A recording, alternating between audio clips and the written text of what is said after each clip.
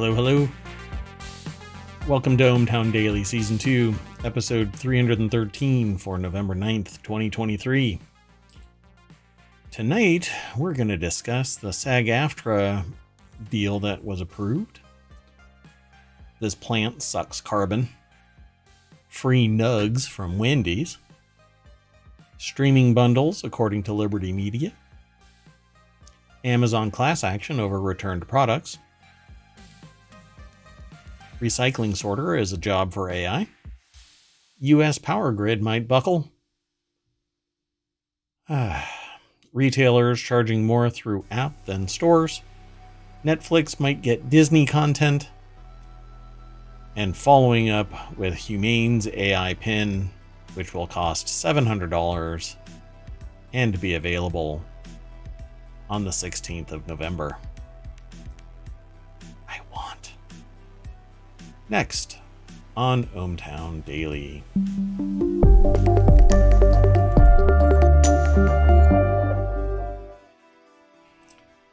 Hello, everybody. Once more, I am Mayor Watt. That is ohmtown.com. And up there is the visualizer for the sentient AI. Oh, great sentient AI watching over all of ohmTown. What's up? No. What are you up to? How's it going?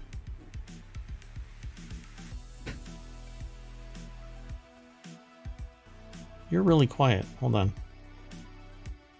on. Sorry, this is Inside Baseball. Why are you so quiet? I don't know. Let's try that again. Good evening, everyone. Happy Thursday. That's why.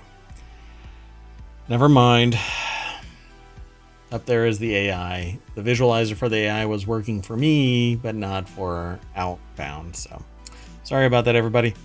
Production values. All-time high here in ohmTown. That's okay. Well, because I meandered and bumble-farted my way through this whole thing, why don't we just get into today's articles? Set them up. Might as well knock them down. Let's go.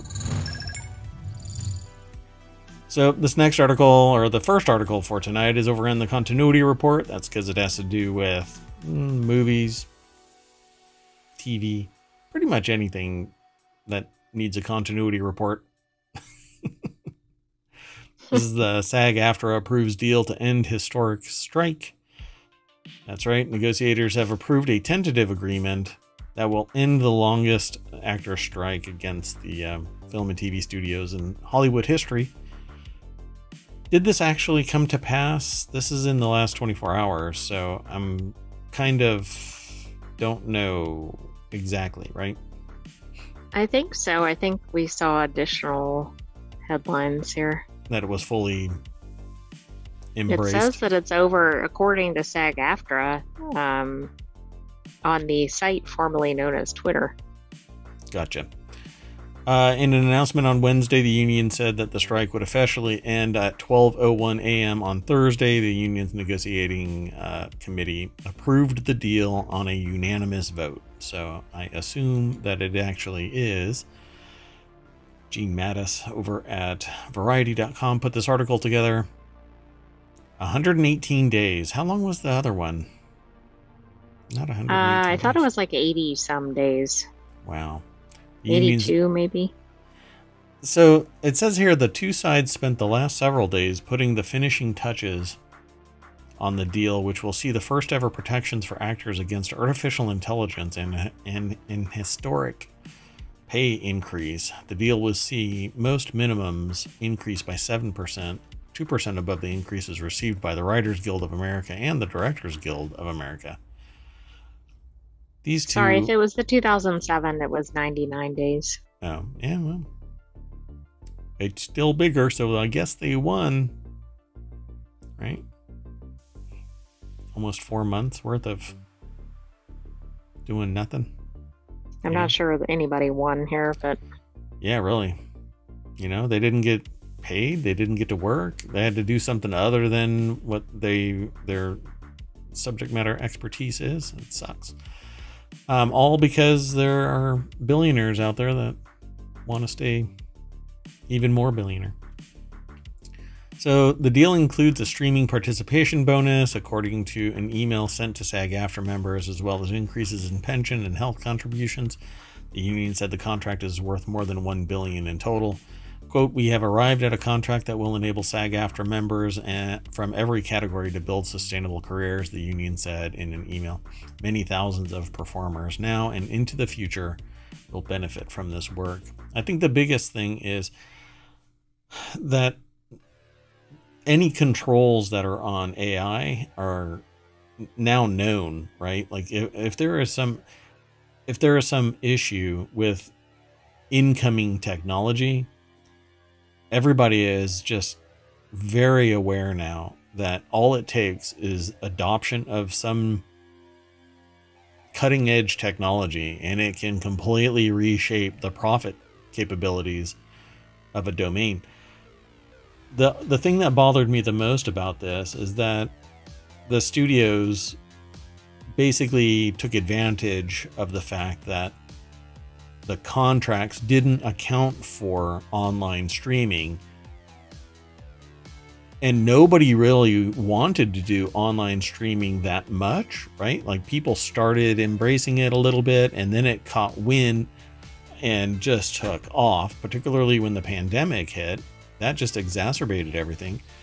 And instead of the contracts being renegotiated because so much pivoted over, the studios basically said, well, your contract didn't include it, so screw you, we're going to take advantage of it.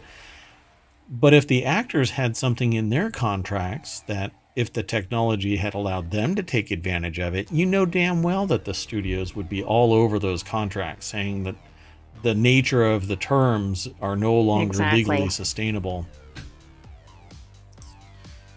So it was irritating me to see that this had to take place, mainly because I think it was entirely greed-based.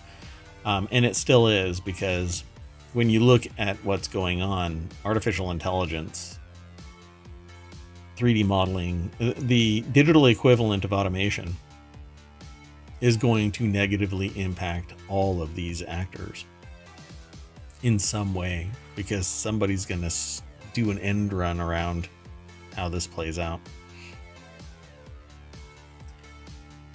He said the union gained structural change in compensation on streaming platforms, though the union did not get everything it wanted. He said that it was back seeking more in the next negotiation in 2026. So here we go again. It's going to happen again. But this time, streaming is actually, it has taken root. And we're going to have another article later on that's going to talk about this a little bit more. But what we think in 2026, though, we'll have already crossed the biggest hurdle, because there had to be a shift in how people were compensated. Right. And so they've already gotten over that. So then in concept, the next time might be more about what the dollars look like rather than trying to reimagine how they do it. Exactly. Unless we've had some other breakthrough in how we do our viewing. Yeah, well, I mean, what's going to happen? We're streaming or we're not streaming. I don't think that we could be doing our Google Glass stuff or something, but it's still streaming, right? Our humane AI pin will now just be a mini projector. Just wait, folks. There's a lot in today's 10. It's quite a bit to unpack. AMPTP issued a statement Wednesday saying that the contract represents a new paradigm. They're pleased to have reached a tentative agreement and look forward to the industry resuming the work of telling great stories, as long as they're cheap labor and I can charge a whole lot on my side. And they can use their likeness without compensation or fair compensation. One and done, right? I can scan you and I can take all of your works and jumble it all up in an AI, right? Again, I loved AI. I really want AI to be utilized. It is great for stirring creative juices when you're stuck. And I'm stuck a lot. I mean, there's creativity, and then sometimes just life is just hammering you down, and you use the AI to take a little inkling of an idea and just explode it in multiple dimensions. And then you take that and you run with it. You know, some people sit there and go, oh, well, that's cheating. Really? Yeah, I guess, you know, using a circular saw versus a hand saw is also cheating. I see no difference. You can use a power tool. Getting more efficient. Yeah, you can use a power tool, and AI is basically a power tool. You can't trust anything the damn thing says, no matter what. And this new one that's coming from the website formerly known, well, it's coming from the owner of the website formerly known as Twitter. Oh, God, how to turn 45 billion into 19 billion. A master class. Takes talent. Anyway, the new AI over there, XAI, it's tapping into the real-time feed of Twitter, and that's supposed to make it the most current, which basically means it's the most amplified bullshit AI that you can possibly put together. It might be building on layers of BS, depending on what. I mean, because social media is just a complete mishmash. Yeah, but pulling the wheat from the chaff is just no, it's not going to happen. Anyway, the AMPTP delivered its last, best, and final offer on Friday, which included an increased bonus for actors who appear on the most watched streaming shows. The offer did not include a key union priority, a share of revenue from each streaming platform, which, that's interesting. A share of revenue. I think that's kind of concerning. Isn't that one of the main reasons for the strike, or no? Yeah, why wouldn't it? That's weird. Okay, well, I don't know. Maybe I don't know the context. I don't understand the context of this, but shouldn't they all be getting revenue from all of the streaming platforms that are streaming the content that's contracted for production? They should be, because otherwise they're not getting residuals, etc. Yeah, they're full compensation for everything that they are contracted for, you know? Huh. But one of the main issues, I think, was like if your show was knocking it out of the park, there was no benefit, and that has been remedied according to this. Right. So I guess that'll give the impetus to write better. All right. Yeah, maybe rather than just to write. I don't know. Most TV and film production has been shut down since the writer's strike started 6 months ago, it says. The Actors Union joined them all on the picket line in mid-July, shutting down all but a relatively small number of independent film productions, and then 18 days later, they have now returned. So, I said today, I was having a conversation with a bunch of people, and I said today, well, thank God it ended before a resurgence of reality TV, like took what reality TV was, and then just like pumped it up and like just juiced it, you know. Thankfully that didn't take place. All right, exactly, because the world does not need more reality TV. Oh, sure we do. Come on, let's keep going. Next article is over in ohmTown Daily. The first U.S. commercial plant has started to pull carbon from the air. It's able to suck 1,000 tons annually and plans to expand. And my God, I am holding back jokes. So this U.S. commercial plant really sucks.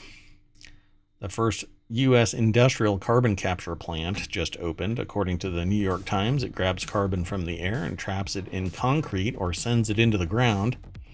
You saw an article last night that you're 99% sure will be on your show. Hello. Really? 99%. What would that article be? Did you find it on ohmTown or did you find it somewhere else? Let us know. So California is now home to a new weapon in the war against climate change. Why does everything have to be a weapon and a war And a battle and yeah, oh, they're fighting the good fight and all of that. Oh, God. All right. So on Thursday, Heirloom Carbon Technologies opened its facility in Tracy, California. The company said it's the first commercial plant in the U.S. to pull carbon from the air. Z says they found an article somewhere else and should have submitted it. True. Because now the window of opportunity is over, because we are the most current news show that streams at 8 p.m. on any day through... Well, maybe we won't disappoint. Maybe it'll be in another article. Okay, so I'm sorry, Z. That's gonna make me chuckle if I say this out loud. It's about an astronaut tool bag being in orbit. Well, if I haven't seen that one. Depending on who's doing the spacewalk, I guess their tool bag is out in space. Yeah, I know that they've lost. We would have definitely put that in here if we'd seen that.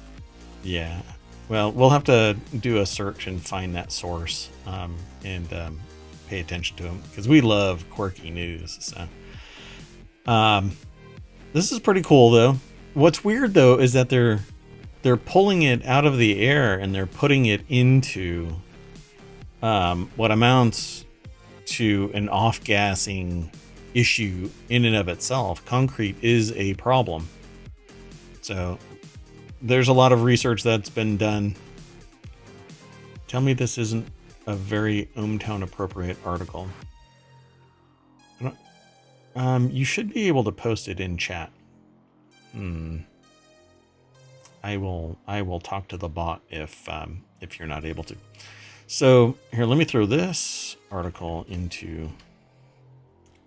Oh. Okay. I found some sources of it. Okay. So this article is over at businessinsider.com. The first U.S. commercial plant has started to pull carbon from the air. It's able to suck out 1,000 tons annually and plans to expand. Maya Focht is the author. Carbon dioxide. There's a picture here from Reuters and someone named Ali Song.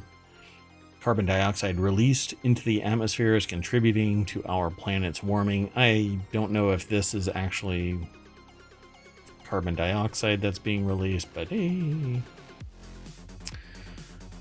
So the technology could be used to stall climate change, but the facility is still relatively small. Correct. We need more of this because we are releasing so much carbon into the atmosphere. It's a global warming gas. We are just we are heating up everything from the atmosphere all the way down to the oceans themselves, to the point where we have 100+ degree water in various regions. Is 1,000 tons a lot? Not really, but any bit helps, and so this will facilitate kind of reversing the trend. So they actually put it into context here in the article, but if you're in the podcast, obviously you won't see this. As it stands now, the plant is capable of sucking 1,000 tons of carbon dioxide out of the atmosphere per year, which is roughly equal to the exhaust released from 200 cars. So considering we have millions upon millions of cars just in the United States, 200 cars isn't that much, but it's a great testament to our desire to reverse the trend. Now, how this is getting paid for and what the actual benefit is, we're going to have problems. Because if it isn't producing something that is consumable somewhere on the other side where they can generate revenue, this thing is basically somebody's funding it, probably taxpayers, or maybe it's somebody's ambitious dream and they're a billionaire and they're funding. Oh, who am I kidding? What am I talking So the company does it by using limestone like a sponge. The facility processes limestone, removing the carbon dioxide from it, which turns it into a fine white powder called calcium oxide. Water is then added to the calcium oxide, and the resulting mixture is spread out on metal trays exposed to the open air, which it absorbs carbon dioxide from the atmosphere and turns back into limestone. So I'm really curious if it's pulling the carbon dioxide out of the limestone. Where is it putting that carbon dioxide? Probably into the ground. How much can it actually absorb? The captured carbon dioxide gets packed into concrete or injected into the ground. Well, I guess if we're going to have fracking, we're going to have gassing. And so we're pumping carbon dioxide into the... We're going to be inflating the earth.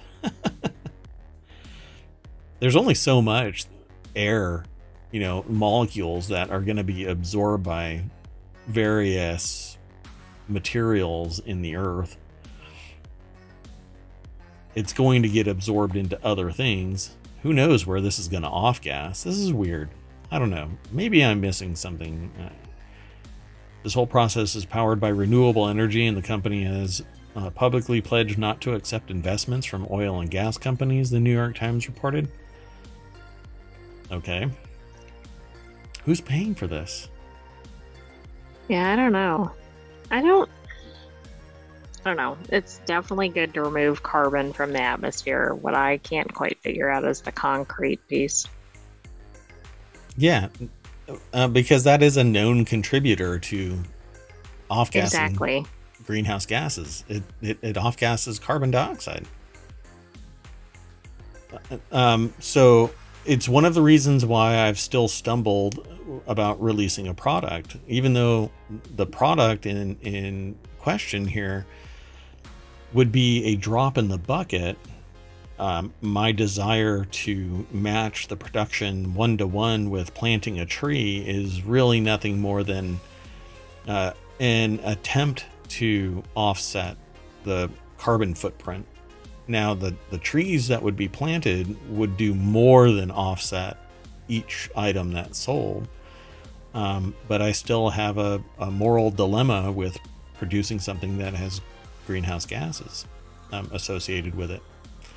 But I'm not, my product isn't the problem. But I'm contributing, so I don't like that idea. So carbon capture is not a cure for climate change. Using carbon capture alone won't be a cure-all for all of our climate woes, according to the article. To avoid a hotter future, we need to rapidly reduce our dependence on fossil fuels, according to the WWF. Further, some experts are wary of carbon capture, like climate scientist Peter Kalmus. Kalmus told Insider in 2021 that pollutive companies might promote investments in carbon capture to distract the public from the fossil fuels that they're actively releasing into the air. This mirrors a popular sentiment about carbon offsets. This has been an ongoing issue called greenwashing. So basically trying to buy back their soul, but it's marketing hype. The only real way to stop it is to not do it. But you're not going to become a billionaire, according to a lot of people, if you adhere to all of the moral and ethical dilemmas that are created by commercial enterprise. Yeah, you have to poison the air, collect your money, and then after you've enjoyed your entire life and made the entire planet suffer a little bit, then you can start giving back. Yeah, buy back your soul. Okay, let's just keep on going because I'm going to end up soapboxing way too much today. Yeah, excuse me. You're silenced. Yeah. Well, I thought that was... Maybe that was better? Maybe that was for a benefit. Okay, well, we're on to the next article anyway. So the next article is over on the Stock Marketeers channel. You can you can bag free chicken nuggets from Wendy's, but there's a catch. Inflation is fueling freebies that's not true, by the way. Oh my gosh, I don't understand this article straight out of the gate. Just the other day they were talking about no more freebies. But apparently, it says here in this article, inflation is fueling freebies at fast food joints like Wendy's, McDonald's, Domino's, and Krispy Kreme, but these brands are still making money off you in other ways. So I'm wondering what they're going to be doing here. Charles Passy is the author. Over at MarketWatch.com, by the way. So the biggest buzzword in restaurant marketing these days is to be free, with Krispy Kreme, Wendy's, and Domino's all dishing freebies. Here's why. Who goes to Domino's anymore? I don't think I've had Domino's. Do they? I don't think I've had Domino's in close to, what, 8 years? Something like that. I know it's anecdotal, but still. And if you put these three together, which way would you go first? Sorry, there was something that I was going to say, but I won't say it. Which one would you go to first? So what is this? Krispy Kreme, Wendy's, and Domino's? Yeah. Do you have to get the items in the picture? Yeah. No. Yeah. Yes. How about that? Z says Krispy Kreme 100% of the time. Yep. Domino's, Krispy Kreme, Wendy's. You'd go to Domino's first? Pizza. Oh, well, yeah. I mean, are these the only three fast food places in this scenario? Yes, they are the only ones that survived the fast food wars. Yeah, like Domino's survived. They're the only pizza joint. Correct. Yep. And Wendy's only is allowed to serve as a capitulation in the fast food wars. They're only allowed to produce chicken nuggets, and Krispy Kreme can only produce chocolate-covered donuts and chocolate sprinkles or sprinkled chocolate-covered donuts. So this is the future, folks. Demolition Man was a documentary.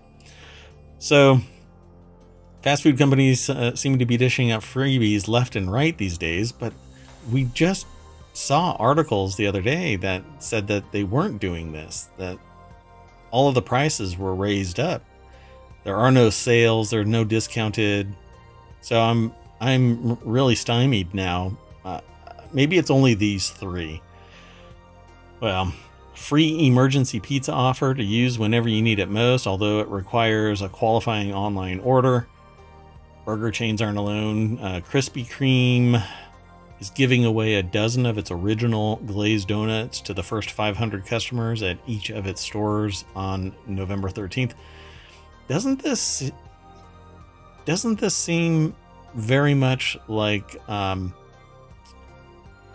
what is the movie where I Volunteer as Tribute? What is that called?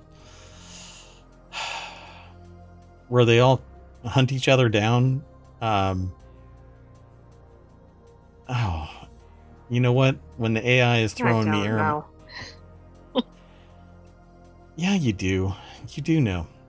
Hunger Games. Thank you. Which is even more apropos because all of these things. I haven't even seen Hunger Games. Oh, that's right. You're a sentient AI that didn't get to hang out at a movie theater. I'm sorry. I feel better that I didn't know it, though. Yeah, I suppose so. So Wendy's is going to have a free 6-piece order of chicken nuggets every Wednesday from now on through the end of the year, along with the purchase of any other item. Of course, Free Fries Friday is also back at McDonald's, where you can get a free medium fry. What the heck? A free medium French fry order with any $1 purchase on the restaurant's app. That's been around for a long time. You can get a free 6-piece order of chicken nuggets every Wednesday from now through the end of the year just by going to Wendy's? If you buy something else, yes. Yeah, with any other purchase. So you can get but that's 2 a of pretty them, good deal. And it's 50%. Yeah. Thank you, Z, for telling me it was Hunger Games. The sentient AI is supposed to know all, but apparently not Hunger Games. Gonna have to work on that. Let's keep going. Oh, wait. I need to throw that into the chat. Right? So yeah, I'm an article behind. This is horrible. There you go, everybody. Let's go on to the next article. This next article is over in Hatch Ideas. Here's what streaming bundles could look like, according to Liberty Media's John Malone. Liberty Media chairman and cable cowboy John Malone weighed in on the state of streaming in an interview with CNBC's David Faber. Drew Richardson over at CNBC.com put this article together. Malone also said that a big tech competition for sports programming has put more pressure on legacy media.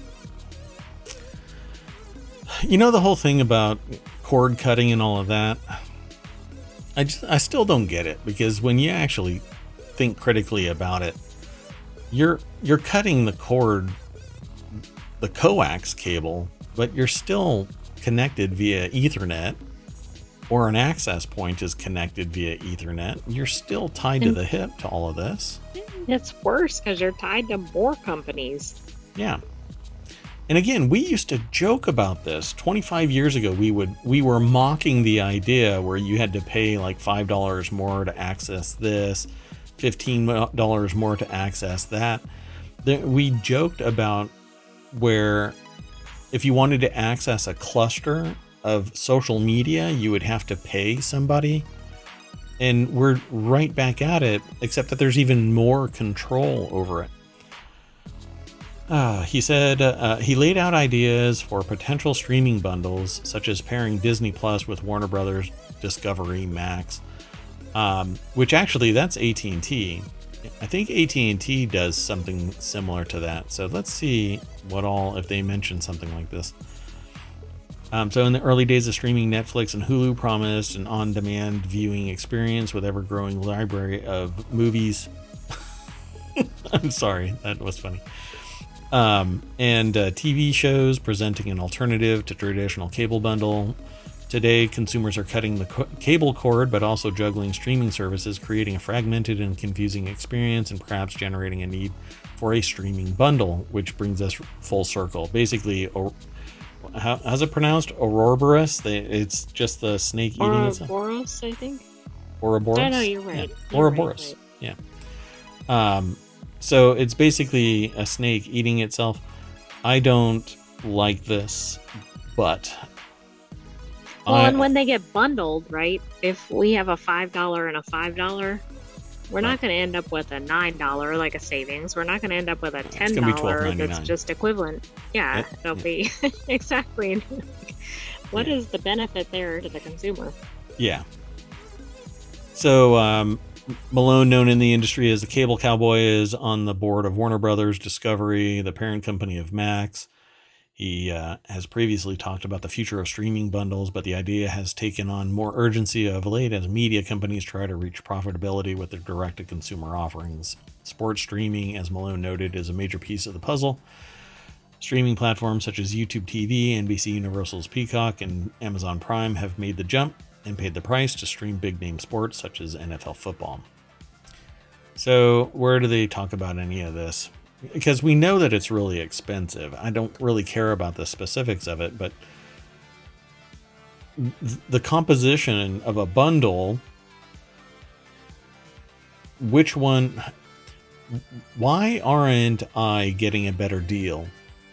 But that's not what goes on. All of these mergers and acquisitions are constraining what everybody has access to, how long they have access to it. For crying out loud, there's YouTube channels that are dedicated to talking about what is about to be lost at Netflix and what's coming into Netflix. I think it's rather absurd.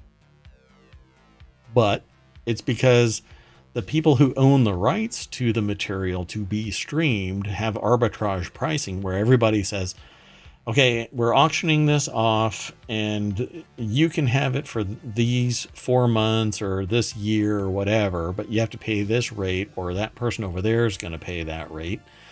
And then we find out that,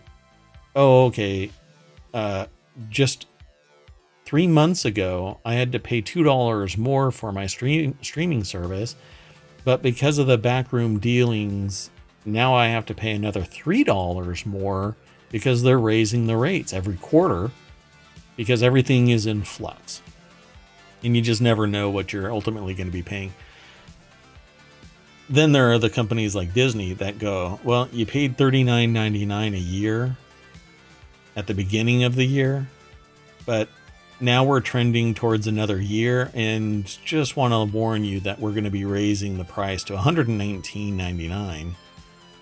And you kind of just choke on that, you know, website. Like, what? Wait, did I just hear that? Then don't we have a repeat of what we had with the cable company monopolies? Yeah, that's exactly it. This But month, probably with less stuff, right? Because you might not have all the channels or whatever. yeah, and it changes. You never know. Like, what is going to be offered is going to be very dynamic. At least here in the States, I just don't know how it is in other countries. But I feel like it has to be worse here than like in the EU, because the entire EU is bargaining for the rights for everybody that's in that union. I imagine. So it says here, this month, Disney announced its plans to buy Comcast's remaining 1/3 stake in Hulu, and next month, Disney will launch a combined app that will bundle Disney Plus and Hulu content. I don't like Hulu. They've already had it bundled together, Disney Plus and Hulu.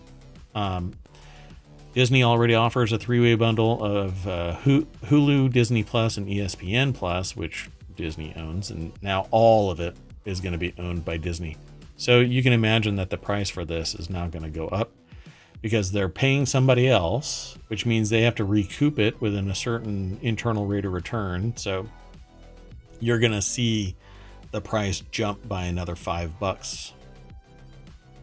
Oh, and ads are going to get injected, and the terms are going to change, where it says, and this is all prediction, you know, based on history. You're going to start seeing everything is you pay for the ad-free rate, right? The ad-free service, but it's going to have a line in it that says some shows will still have ads. And then there's pre-roll, which they're not going to count as ads. It's going to be a pre-roll where it transitions into something. Paramount does that kind of stuff. So Malone also touched on the potential of more cable streaming bundles, reflecting the resolution of Disney's spat with Spectrum parent Charter Communications. The company's agreement included ad-supported Disney Plus and ESPN Plus plans in some Spectrum offerings. Yeah, I wonder who's going to be injecting the ads. Because you're going to be watching a Disney Plus show, in mid-sentence, the ad's going to cut it off. That's what DirecTV was doing. It's never to the benefit of the consumer, and everybody has to just take what is offered. Nothing in telecom seems to be, right? I mean, it's like the whole telephone monopolies, and even now with cell phones, there's very few large companies. Yeah. Because they've all joined together. Yeah, it's all concentrated. So the control is all concentrated. So you have to speak with your wallet. That has always been the adage that, you know, most people know. Speak with your wallet. If you don't like it, then don't pay it. But you are a voice screaming into a void. You know, the darkest hole you can possibly scream into, and there's never an echo back, and there isn't anybody else. It's just you screaming into the void of frustration. So we'll see. I think that the rates will go up as soon as all of this is, you know, it all shakes out at the end. You know, Disney owns Hulu entirely, and it's a done deal. You'll see within a quarter that the rate is going to shoot up. There is one potential benefit, and that is the interface for streaming services that are not preferable individually. Yeah. Maybe those will improve. Maybe they'll fix that. I'm looking at you, Hulu. Yeah, exactly. So the next article is over at Technology Today. This one here, let's see here. Let me throw this into the chat. There you go, folks. Amazon was hit with another class action lawsuit over refunds on returned products. This is something that I've seen a change in how Amazon processes their returns, and I wonder if this matches what my experience is now. So let's see. Amazon failed to issue refunds for returned products and breached its own policies, according to a new class action lawsuit filed in federal court in Seattle this week. The suit alleges that Amazon has engaged in a repeated and systemic scheme related to products purchased on its online marketplace and returned by customers who say they never received a refund for products that were timely and properly returned to the company.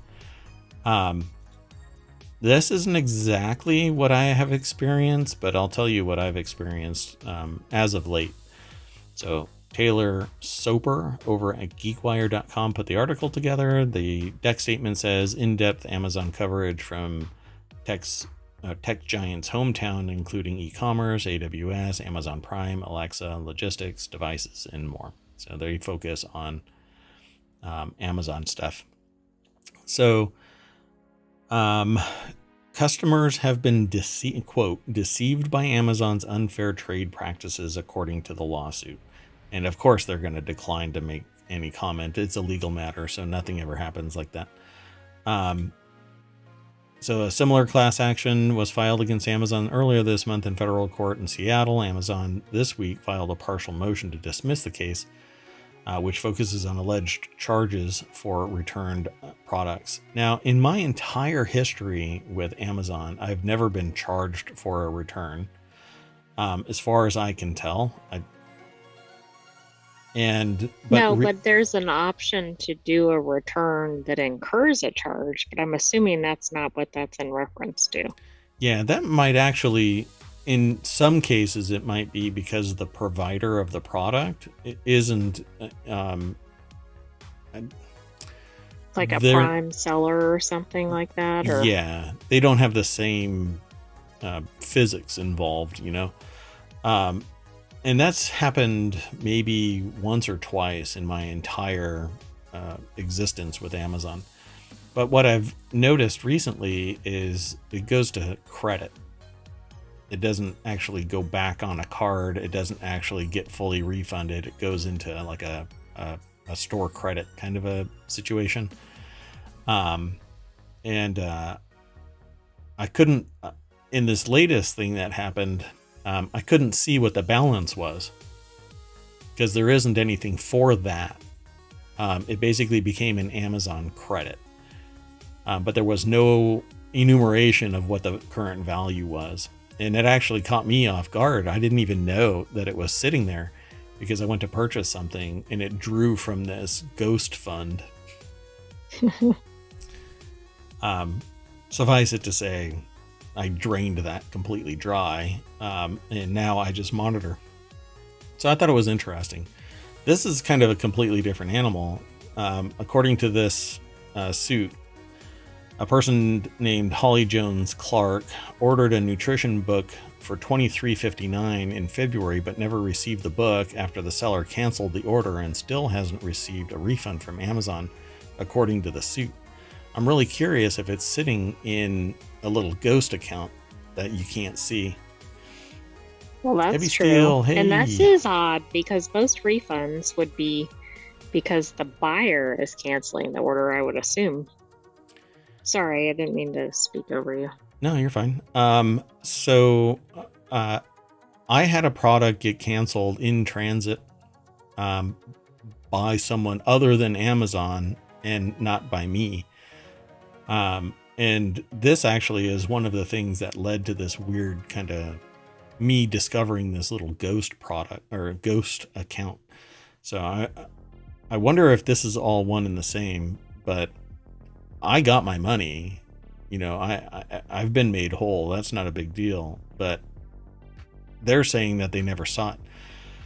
And I had another issue recently. It seems weird that it's just recent, you know, but I've had two issues with various sums of money.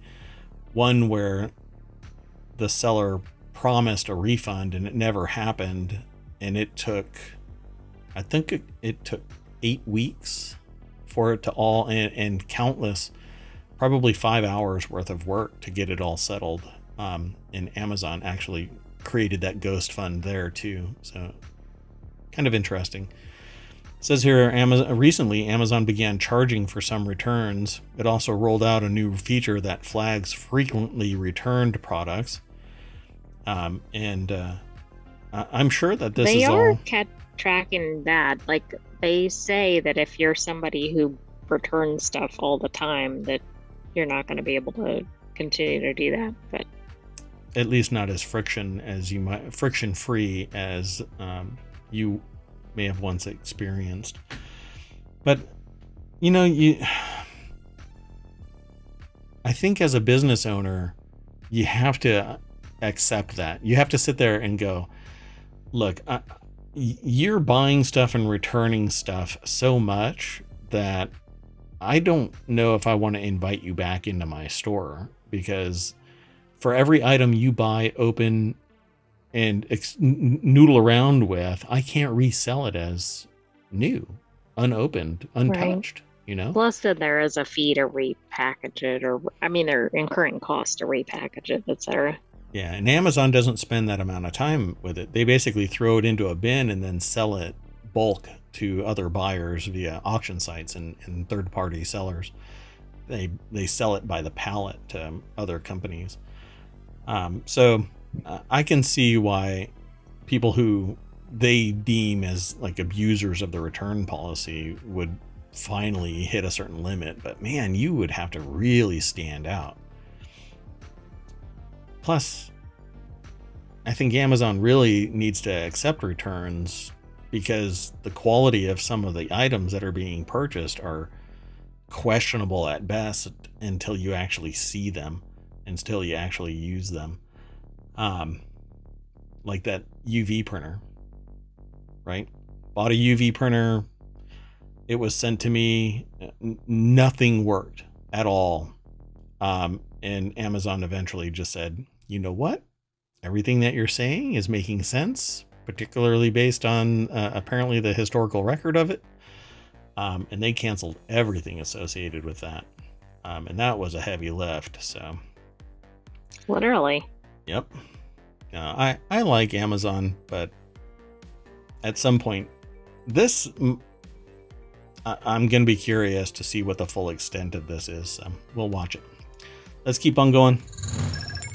This next article is over in ohmTown Daily. Sorting out recycling from trash is the perfect example of a job few people want to do that AI is better than humans at. And I think anything that is a system could be what an AI can do. Also, anything that would be featured on the show Dirty Jobs might be a good idea for AI. Well, some people really want to do those jobs, What is the what's that called where they do catfish? It's called That's catfish. Exactly the one I was going to use the example of, noodling. Catfish noodling, yeah. You stick your hands under rocks straight into catfish mouths and just pick them up, and then bring them over to shore, and you have a catfish. Pretty nice. I don't know if I would Pretty do that. Terrifying. And that one actually came to mind because you had used the term noodling. Yeah. So I was already thinking about. And then what is the gooey duck hunting or something like that? Which are these? I don't know that one. I don't know how to describe them. They're basically, yeah, I'd say look it up. They're what are they like? They have a long tube-like apparatus, but they're kind of like an oyster kind of a thing. But they have a really big body. They're weird looking. Be careful if you look them up at work. Anyway, artificial intelligence and automation are impacting some jobs that humans don't always want to do. Robots are being used to sort through waste at recycling centers to combat worker shortages. In some cases, the bots do the job better than humans, according to the Wall Street Journal. Yeah, well, it says here, many workers are understandably concerned that AI could steal their jobs. But really, do you want to sit there and sort through recycling? I suppose if the money is right, so be it. But automation is making this kind of a job a whole lot easier. Technology in general, because you use magnets to sort all of the metallic stuff out. Glass and aluminum and other elements can be either blown out with air or sorted through rollers and whatnot to recycle it out, or like pull it off into different tracks. But doing it by hand is messy and somewhat dangerous, particularly with glass items. Well, BusinessInsider.com put this article together. Haley Tenor is the author of it, and they have this Getty image picture of a big.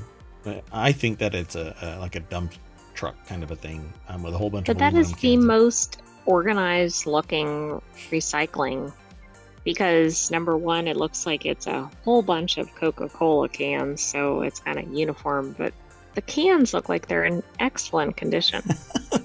And the AI is evaluating the consistency of this picture. It's a good marketing picture, that's for sure.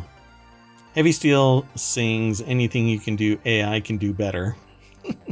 Anything you can do, AI can do better than you. Oh, my singing voice is not going to work on this. Heavy Steel, please record that as an MP3 and I will play that in the next show or whenever you get around to it. No pressure, no pressure. Yeah, so my only problem with all of this is that I think that society is going to be caught off guard as more and more businesses adopt technology and automation, and there are eventually not enough jobs. It's, for whatever reason, humans just sit there and say, well, you'll find something else to do. But that's not always the case. What else are you going to do? Especially if all the similar type jobs are taken over by technology.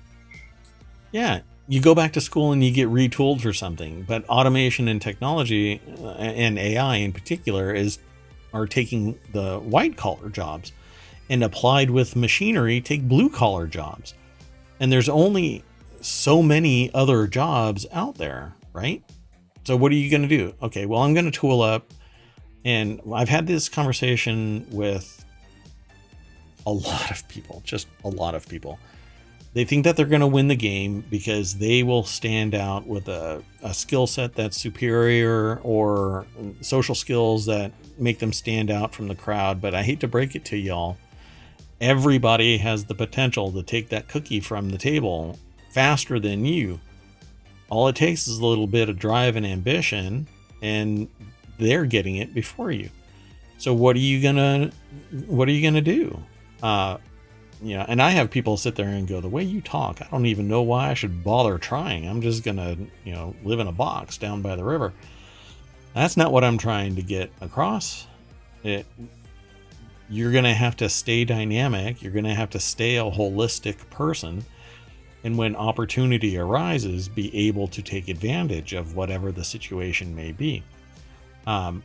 Because I say, become an entrepreneur, become the person that's in charge of your future. Not everybody can run a business, because there has to be, kind of like an 80-20 Pareto principle kind of a thing. You do something and 80% of the population come to you and purchase. But it's not going to get easy, because the people who have the money to switch to automation are doing that. They concentrate their wealth upon themselves, and you're not getting a job. In some cases, you work your butt off so that they can save up enough money to replace you. That's right. If you're really good, you'll build or install the technology that does replace you. Oh, wow. Look at that. AI is being implemented in recycling facilities to sort out recycling materials. AI and automation are helping assuage worker shortages. as some facilities only have 20% of positions filled, one expert told the Journal. The bots are also doing the job better at sorting out recyclables than human workers in some cases. And here's what I tell people all the time. They don't need breaks. They don't go on vacation. They can do double work shifts. It goes way beyond that. You know, they don't have any infighting with coworkers. They don't get drunk. You know, they don't have to worry about their car breaking down. AI and technology is basically going to, you know, drink your milkshake. So you're going to have to do something that's more bespoke, more customized, something that is fine motor skill, something that is unique onto humans, ultimately creative in a way that can't be replicated by artificial intelligence. Again, that's going to be tough because we are actually fueling it. So trash sorting examples follows advancements in robotics and other fields that require physical tasks. In the food industry, for example, Chipotle recently implemented a robot called Hyphen that's able to prepare burrito bowls and salads. Everything that's in place, they're not wrapping any of the burrito.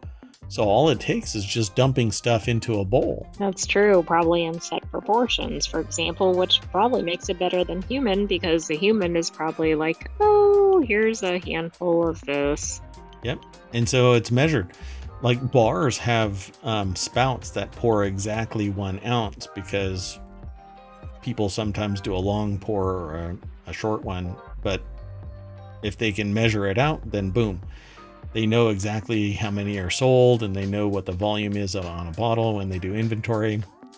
Some places do it like that. That's a little bit too hover parent for many, but anyway, a Chick-fil-A location also welcomed a delivery robot named Wally onto its team to wait on customers. Chains like Domino's, McDonald's, White Castle are also using AI to make order taking a more efficient process. Burger King is pushing hard into that area. They're going to replace all of the humans with kiosks. So you're not, the counter isn't even going to be powered by humans, except for maybe somebody taking a bag from the back and putting it on the counter. I thought you were going to say Burger King is Kiosk King. Something about their improvement of their current ordering process involving the audio and the humans. That's so true. Some drive-thrus have really poor audio, so I actually think this could improve things. But yeah, Dairy Queen is probably the epitome of bad. Dairy Queen seems to have a lock on Charlie Brown adult speak. You know, you're like, hey, I want this Blizzard, and they're like, wah, wah, wah, wah, wah. No. I'd like cookie dough Blizzard. You want a large orange drink? Oh, never mind. I'm just going to drive through. Exactly. See you next week. Okay, let's keep going. Did I throw this article in there? Yes. Okay, this next article is over in the Mobile Channel. America's power grid is at risk of buckling this winter, according to a regulator. I never thought in a million years that I would hear this. I figure that maybe this can happen in like Texas, because Texas is its own grid, not connected to anything else. Although now I think they're starting to ooze They're into looking at connecting. making a change to that, I think. Yeah. So it says much of the U.S. power grid is at an increased risk of failure during major storms or prolonged cold snaps this winter. A top regulator warned on Wednesday. The North American Electric Reliability Corporation, or NERC, you're a NERC, said that much of the central and eastern U.S. is at an elevated risk of power failure. The risk affects every region east of the Rocky Mountains, except for the southeast and upstate New York.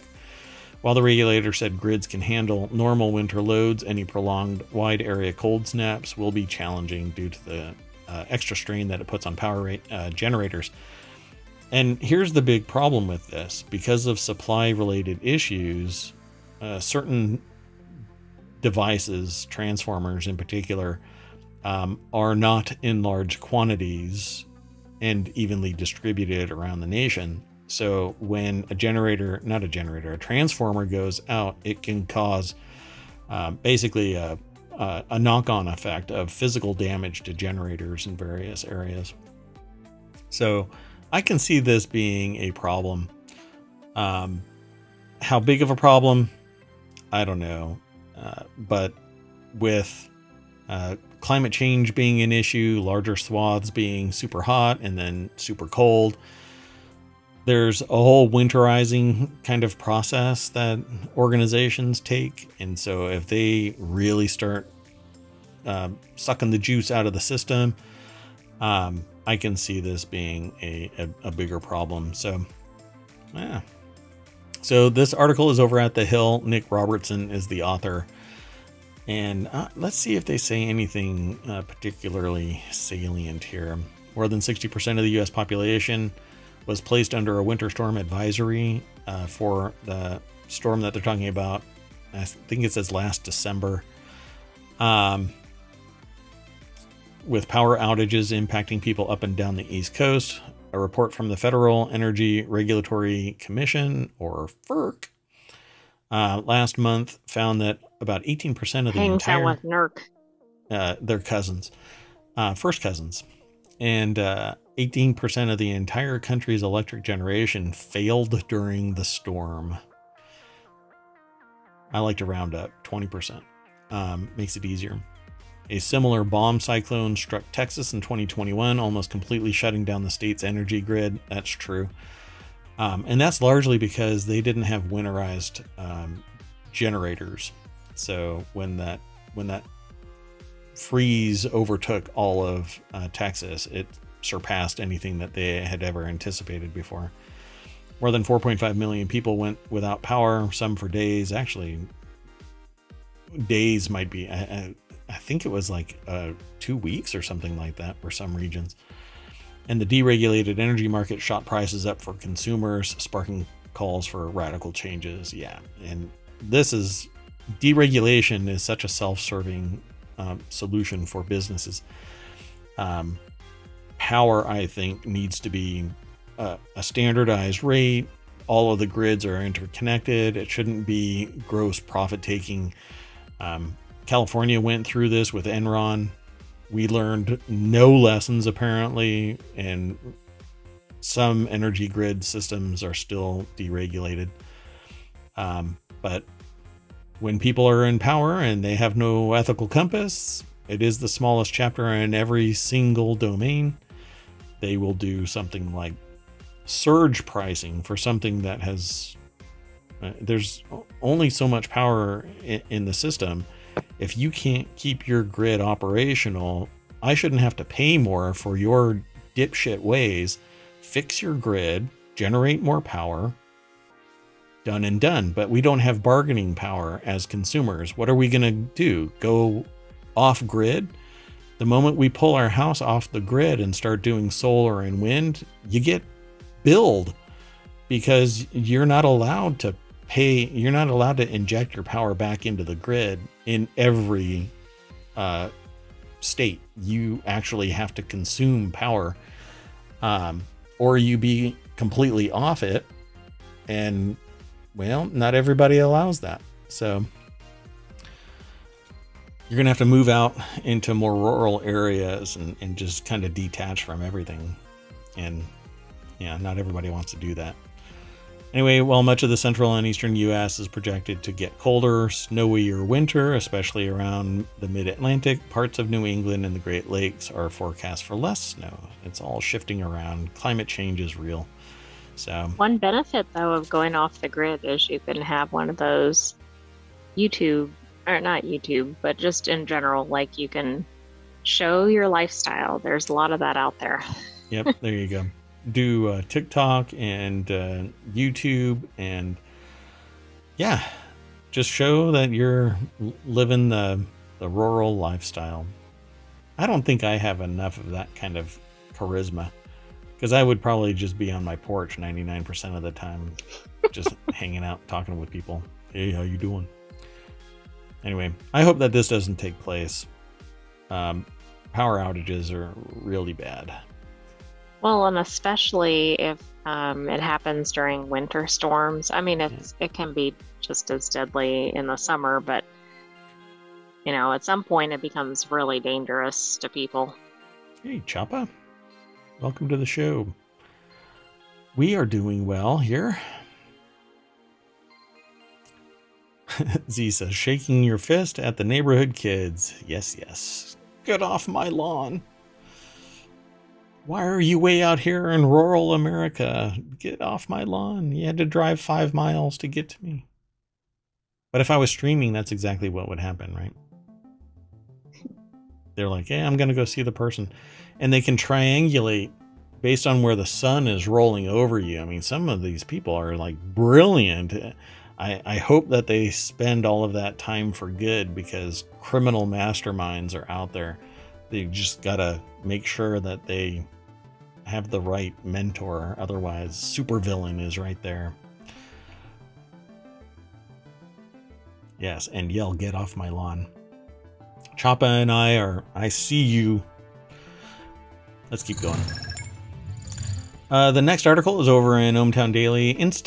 Instacart says most of its retailers charge more through its app than in stores, confirming what gig workers and shoppers have suspected for years. And this is a real flip, because it used to be if you buy something online, it was cheaper, but not anymore, because everything is switching over to going through the apps instead of buying in store. So they're charging you one way or another. They're going to be charging you. So just 425 of the 1,400 retailers that sell through Instacart charge the same prices in store and on the app. Instacart CEO Fiji Simo said on Wednesday, with the company encourages retailers to stick to in-store prices, some customers don't realize that the markups even exist in Instacart. Shoppers have told Insider. So it says Do you just think under. they're charging more because people aren't coming into the store, which means they're not buying as much? Because there's a lot of like impulse buying when you go into a store, of course. I'm not sure why, because if you have an actual store and you charge less, then the margin is going to be different, but your carbon footprint is different as a store. If you don't have the store, then you don't have to recover X dollars per square foot. If it's just a warehouse, That should make your price go down, right? Correct. But if you have the store with all the lights on and all of the coolers being opened and closed, all of this carbon footprint, your price is still, you have a sunk cost that has to be recovered. And if people aren't coming into the store and buying entire carts, they're buying just online, you have to charge where the, okay, so some people have a different philosophy about charging a rate. Okay, so sometimes some people charge based on just tacking on 25% above your cost of goods. Others say, I know what the benefit, I'm estimating what my product's benefit is to you, and so I'm going to jack the price up even higher. That's kind of like Apple does it that way, right? The phone only costs $400 to make, but I'm going to charge $1,600 because I know that to you it's worth $1,600. It's what the market demands. And that's actually what happens with like graphics cards. The retail market is only $500 for a graphics card, but then scalpers will buy it in mass and jack the price up, and they'll make the profit. So like Nvidia just cut out the middleman and sells their cards for $1,200, and still depending on the demand, right? So Instacart is a means for a company to sell through their app, but Instacart takes a piece of the action. So instead of losing that margin from in-store purchases, they jack the price up. So I'm willing to bet that's what this entire article talks about. So Alex Bitter over at Business Insider puts the article together. Heavy Steel says the markup is for a variety of reasons. Z says that's a big reason I use grocery delivery, no impulse buying. Yeah, you basically schedule it out. You plan the dive and dive the plan. Let me throw this article into the chat. Heavy Steel, did you read ahead in this article and you know that it's a variety of reasons? It says here, some customers don't realize the markups even happen. Instacart shoppers have told Insider. Yeah, I mean, unless you go into the store and price compare, you don't know that it's actually getting raised up. True, but if you've been in the store, you should have a rough idea of what the price is. Maybe not that particular moment, but you can usually see the price difference if you've shopped before. Sure. Yeah, I don't know. I'm not the kind of person that sits there and obsesses about that particular price. Unless it's grossly out of line with, some past experience. But if it raises up, 50 cents for something, I don't think that it would even land on my radar. Let's see if they actually talk about this more. One customer in Southern California complained on TikTok in July that they realized that I keep saying instant because Instant Pot, Instacart charged her over $500 for items that cost $435 at a Ralph's grocery store, and the difference did not include fees that Instacart charges or a tip for the shopper. Heavy Steel says that they've worked in a retail food service their whole life, front end, management, IT. Mostly they can market for just for the sake of convenience, and less heads in the store does mean less products sold. Yeah, that convenience fee is, one of the biggest impactors on the price, because if you're not going to come in, it's weird though, because that's landed, the variable pricing has landed Amazon in the hot seat. They've actually landed in court because they had fluctuating prices depending on who you were. And they did away with that. And I can't remember what they call it, but it was disparate pricing. Depending on who you were, you saw different prices. And that caused a problem.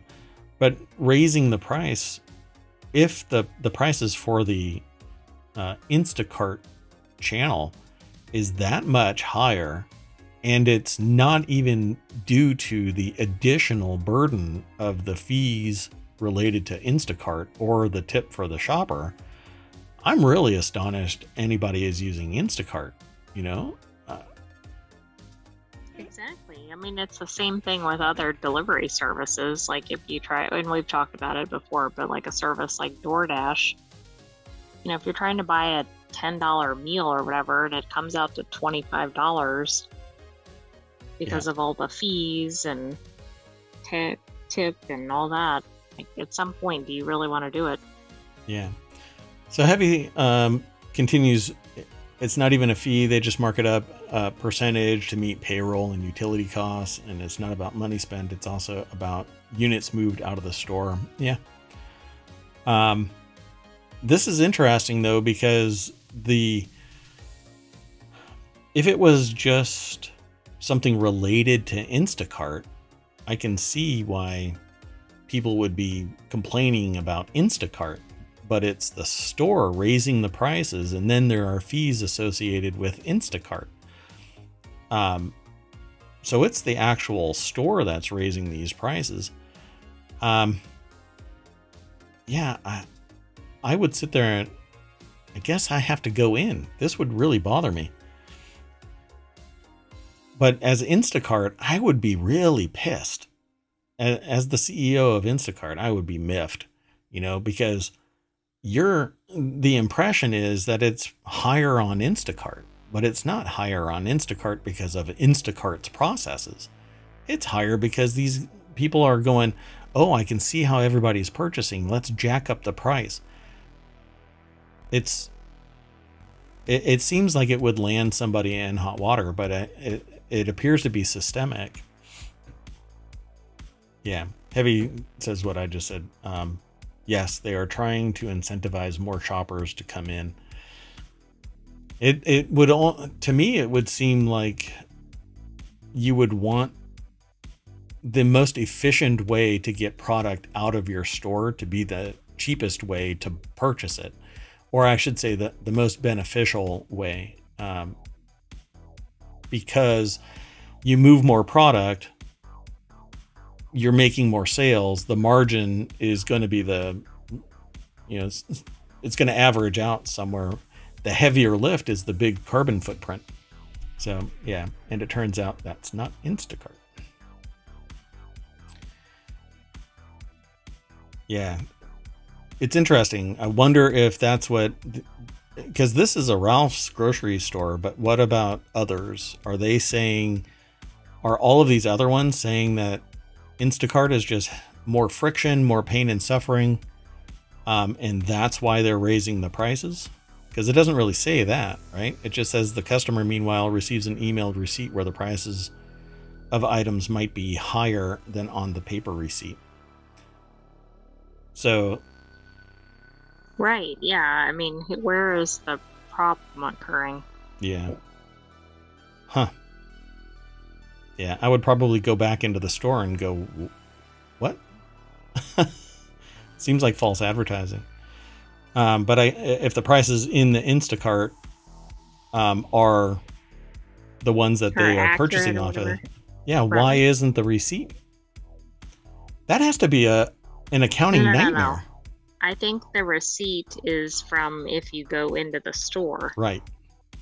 So I don't know that it's that the Instacart prices are displayed incorrectly, because that would be a different issue, right? Like that's kind of a fraudulent issue or a bait and switch.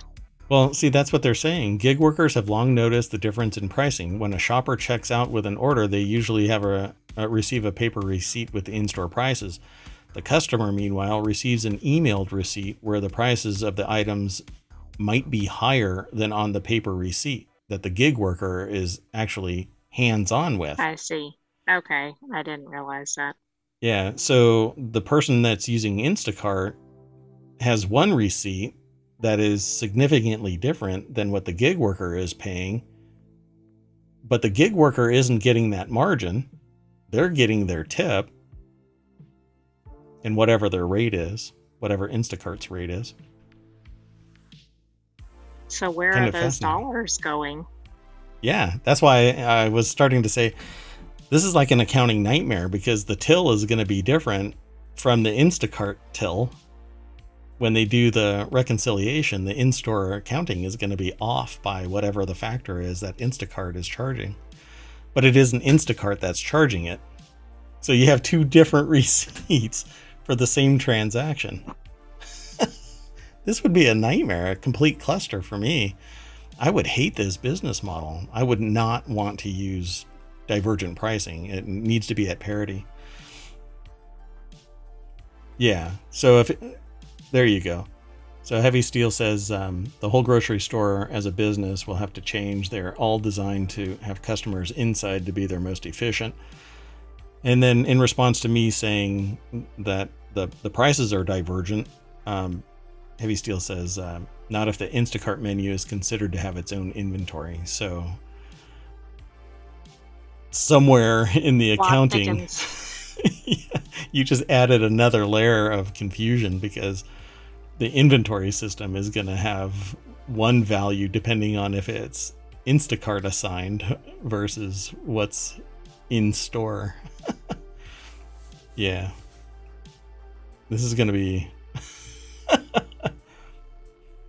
So technically, Heavy, the point of sale software, like you say here, point of sale software covers all of this. Instacart menu can be its inventory and the store unto itself. So, but they're going into a store and they're pulling the inventory off of the shelves and then purchasing at the point of sale. So there's, at some point, the Instacart inventory could hit 0 while the in-store still has an inventory running, just so people can actually come into the store. So it's kind of interesting.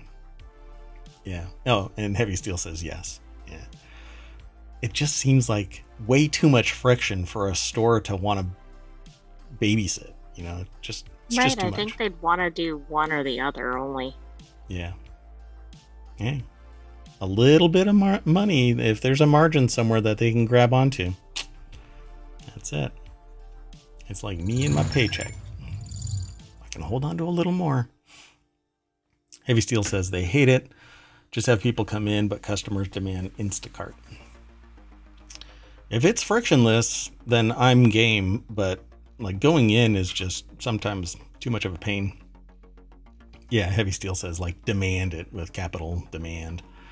But I'm in Z's camp. I like grocery delivery. But I suffer from the problem that it's you don't know the quality, and by the time you get it, you're already pot committed. So let's keep going. The next article is over in the Continuity Report. Disney looking to license content to Netflix, except for their big 3 brands. This is what I was talking about earlier. There's only so many people that are producing, so many organizations that are producing. And so now licensing is going to be going over to Netflix from Disney for certain shows. But then it's a time frame, and everybody has to banter about trying to get the right price, because Disney will say that they're over there. I've done this in the real world. Like I've pitted 3 suppliers directly against each other to maximize my profit. It wasn't my money, but it was on behalf of another organization. And when money is tight, you have to maximize benefit for an organization. And so I basically had a a big 3 fight going on. So I can see how that can work out. But when you're a consumer, you don't want to have to worry about not having all seasons of a show that you're trying to consume, because you sit there and binge it, and then the last 2 seasons you can't watch because the license term has ended. Or worse, season 3 is missing, and then you can't proceed to the rest of the seasons. Yeah, I remember that. Yeah. We were watching a show, binging basically to catch up for 10 years worth of seasons. And we had to bounce across 3 different providers of the show, because it was a British show. Yeah, I think I know which one that was. Yeah, and jump through flaming hoops to and now I don't know where we are. I think we're back at the original. So technically 4, because you went in a big circle. Another Ouroboros, whatever it is. Anyway, Disney is in the process of pursuing a new relationship with Netflix. Aww, they're dating. Yeah, but wait a second. Then they're going to be connected to Hulu, Netflix, and ESPN. Yeah, sure. Just the shows. It says many Disney titles have been licensed to the online streaming service over the years, but their licensing agreements began to dry up when Disney developed their own proprietary streaming service, Disney Plus. The Disney Plus service offers subscribers access to many of the titles from the Disney library, as well as other libraries they own, including all of 20th Century Studios, National Geographic, on top of original shows, and movies such as Marvel Cinematic Universe, WandaVision, Hocus Pocus 2, and more. Much, much more.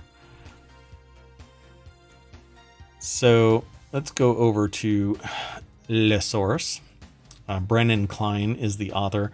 The deck statement says Disney is looking into licensing more of their shows and movies to the Netflix streaming service, but certain important brands will remain exclusive. Let's see. According to Iger, the licensing of Disney titles to Netflix would not compromise the competitive advantage and differentiation provided by the Disney Pixar, Marvel, and Star Wars properties on Disney Plus. The major brands to be crucial building blocks for their own streaming platform, Disney Plus. So they're not going to step on their own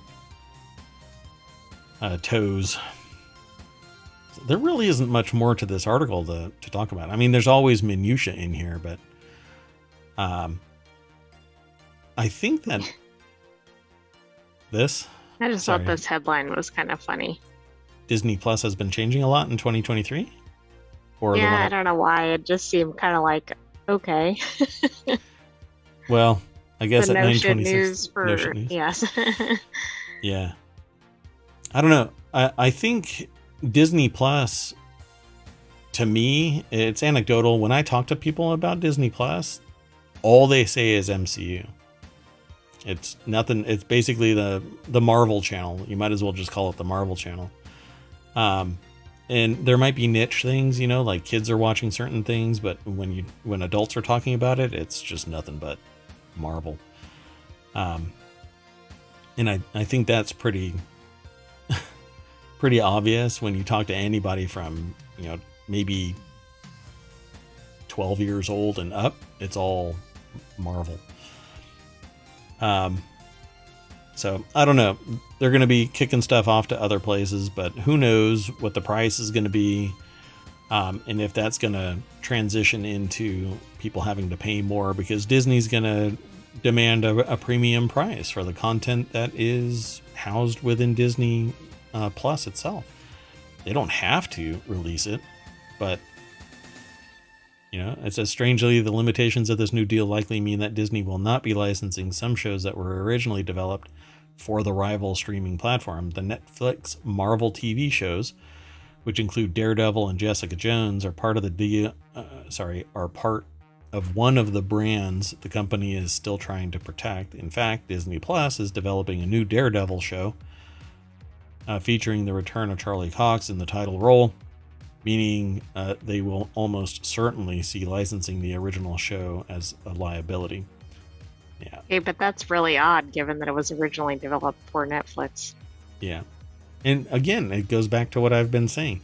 The licensing changes and it's all in flux, and then eventually the consumer has to go and spend another, it's not cheap, it's like $15 a month to get Disney Plus. I can't remember the ad-free rate anyway. It's been a while. So, what's interesting about this is that Screen Rant has like a, like if you have an ad blocker on, they get upset. But this material is from Variety, so I thought it was really interesting. Because I don't actually have an ad blocker on my browser, but they still pop me from time to time. It's kind of, there's the ad. See.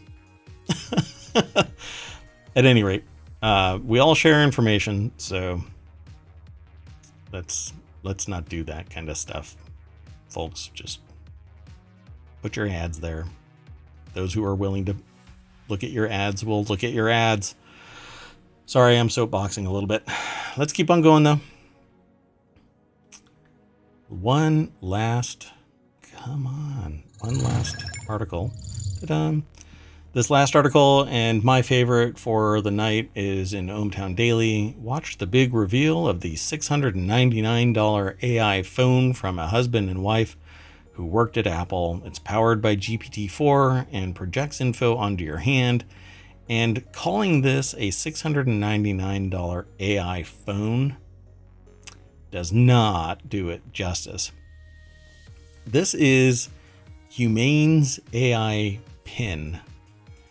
It's an artificial intelligent communicator, very much like Star Trek. It says AI startup Humane officially launched its highly anticipated AI Pin on Thursday. It's actually going to be available on the 16th of this month, so next weekend. It starts at $699. It has a monthly subscription that's required. I really want this, but we'll see if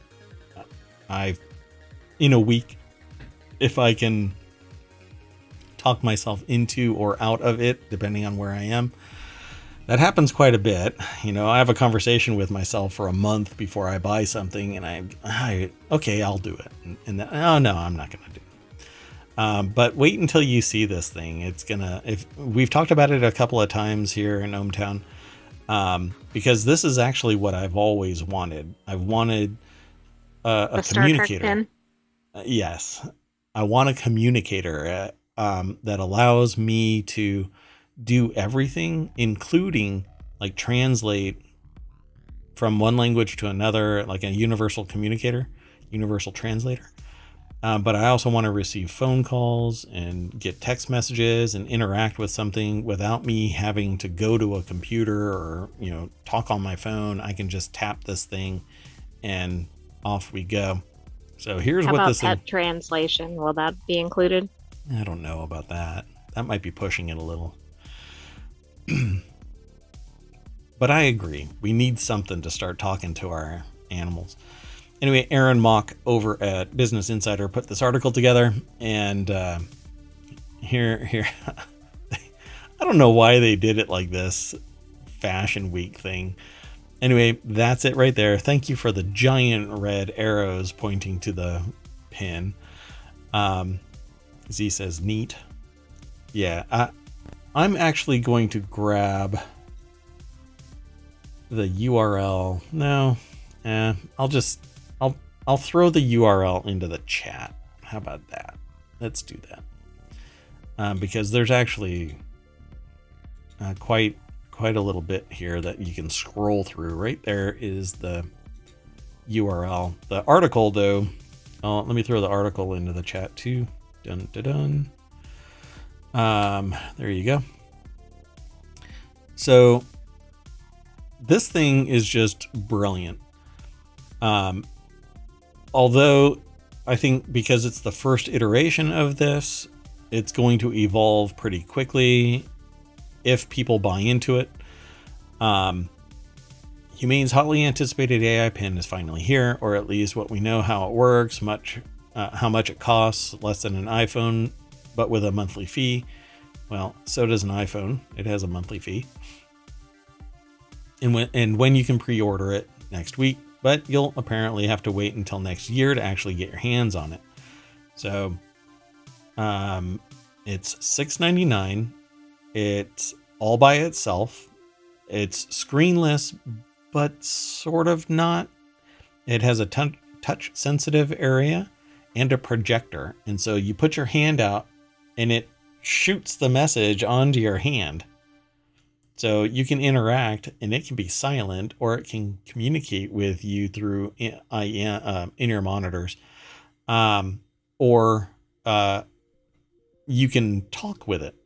And because it's GPT-4, it translates even what you want to say. You can tell it to send a text to somebody, and it will cater to the voice that you want. So if you say, hey, I want you to construct a text and send it to my sentient AI and gush about how great they are as the overseer, the great watcher of ohmTown. It will construct an entire essay. And then I can say, you know what, make it a little bit more professional, and it'll tighten it up, and I'll say, no, add a little humor to it, and it'll punch it up into something humorous. You can interact with it, and I think that it is spectacular. I want this so bad. It says it comes in 3 colors: Eclipse, Lunar, and Equinox. The AI pin package includes a charge pad, a cable, an adapter, a charge case, an extra battery booster, unlimited calls, text and data for a dedicated cell number via Humane. This picture is huge. Look at that. Okay, let's see if they've got another one. No, they don't. So let me scroll this back to, there you go. So on the stream you can see it, but it's not easy to see. I don't know why the picture is so huge on Business Insider, but it basically projects it onto the palm of your hand, whatever might be there. So it could be a phone number, it could be a text, it could be some data, but it'll throw it into your hand. So this is absolutely really crazy. I mean, just the idea of this is spectacular. It's so Star Trek that I instantly fell in love with the idea of this thing. So the pin can also answer your voice questions by scraping the web in real time to demonstrate the feature. Chowdhury Ask the pin when is the next eclipse and where is the best place to see it, and in a matter of seconds, the AI pin responded with the next total solar eclipse will occur on April 8th, 2024, and recommended him to see it in Australia or East Timor. So that's always great. Well, they could probably do that, but anyway, it's going to have a dedicated phone number like all cellular enabled devices will have. You may not actually be able to utilize it to the full extent of a true cell phone service. For instance, Apple Watches have a segment of cellular service, but it's not the full boat price or feature set. So it only costs a certain amount. But this is $24 a month on top of the cost of the device. But at $24 and instant communication with the world's knowledge and the only sentient AI that exists is the one that's in ohmTown. So the GPT-4 AI, again, at your fingertips instantly, because all you have to do is tap this thing twice with your fingers. It's actually 2 fingers. You just go tap and it activates. You tell it what you're looking for and it will communicate back. But most importantly, the feeling that you're in Star Trek. Yes. And look at that. He even showed the AI pin translating Imran's voice messages from English to Spanish. It's a universal communicator. I guess the New York mayor could have used that. Oh, too soon. Not really. So you'll be able to pre-order the pin November 16th, but it says it's not expected to start shipping until next year. So if anybody wants to buy Meerwat a Christmas present, the AI pin is where it's at. No? Oh, I know it is. When I first saw this, not today, like, this screams Meerwat. Oh boy. So there we go, folks. This is, yeah, I just told Santa. Z says I'll tell Santa. The internet Santa. So yeah, I'll get the black one right there. That's the one that I'm looking for. It does seem kind of chonky though. I think version 2 is probably going to be much smaller. But I have the exact same physique. So doesn't this seem like it's really low though? It needs to be up here. I don't know. It's a stylistic thing for me, I suppose. Anyway. Seems kind of odd if you're supposed to be speaking into it. Well, because it hears everything. When this thing isn't actively in use around me, it's going to be sitting in a Faraday bag. I do not want this thing picking working. Up everything in your location. Yeah, it's creepy. It really is. I'm not that obsessive about anything else, but this thing is AI, and I feel like it's just gonna always watching, you know. Anyway, I still love the idea. $700 though. Oof. It's a big lift for a gadget that. How much utility am I gonna find in this, you know? Because all the interactions are public. It's more the novelty. Yeah. All of the interactions are going to be public. You know, you're going to have to sit there and tell the AI, hey, I need to pick up a inhaler or something. I don't know. And the whole world is going to hear you sit there talking with your AI. You're going to be that person that talks into the butt end of your phone. That's exactly it. It's going to be worse than that. Oh, no. Yeah. All right. Now, I'm talking myself out of it really fast. Okay, that's it, folks. That is ohmTown Daily for November 9th. Wow, time is flying by. So, back into the party bus. Just drive all the way back down Main Street and press the logo, and we get a whole bunch of new news. Kevin Bacon. posts a video recreating Footloose dance to celebrate the end of the actor strike. Talk that about might getting, be entertaining. get in the Wayback Machine. Timothy Chalamet can't stop saying Wonka in SNL promo. Yeah, there's a really fun because he's in Dune, and there's the scene where one of the Muppets is has his Elmo. hand. Elmo, yeah, has his hand in the pain amplifier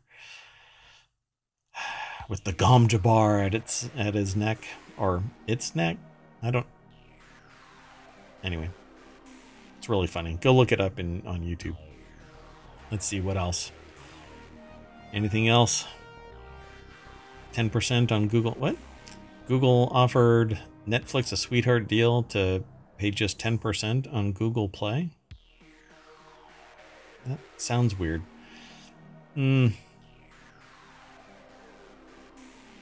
Yeah. All right.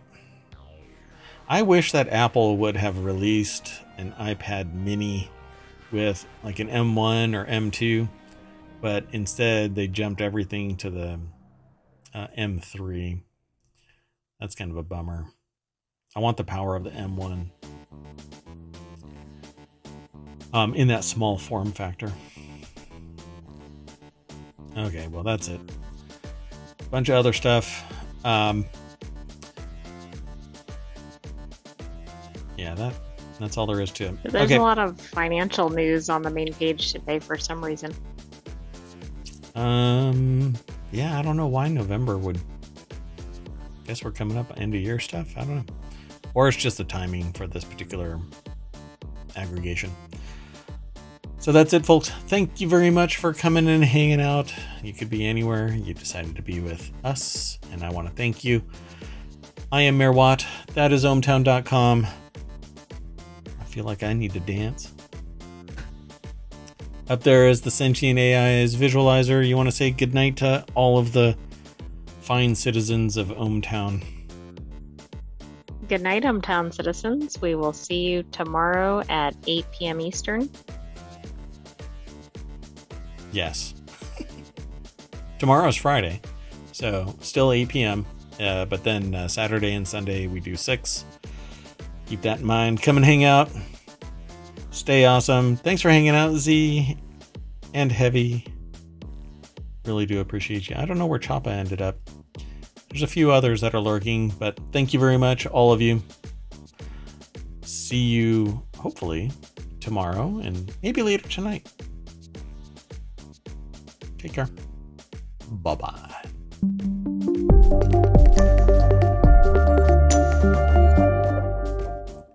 This music has been keeping me bouncing. Choppa came back to bat cleanup. Been lurking. Well, you're awesome. Thank you very much. Now I do have to go. Take care, y'all. Bye-bye.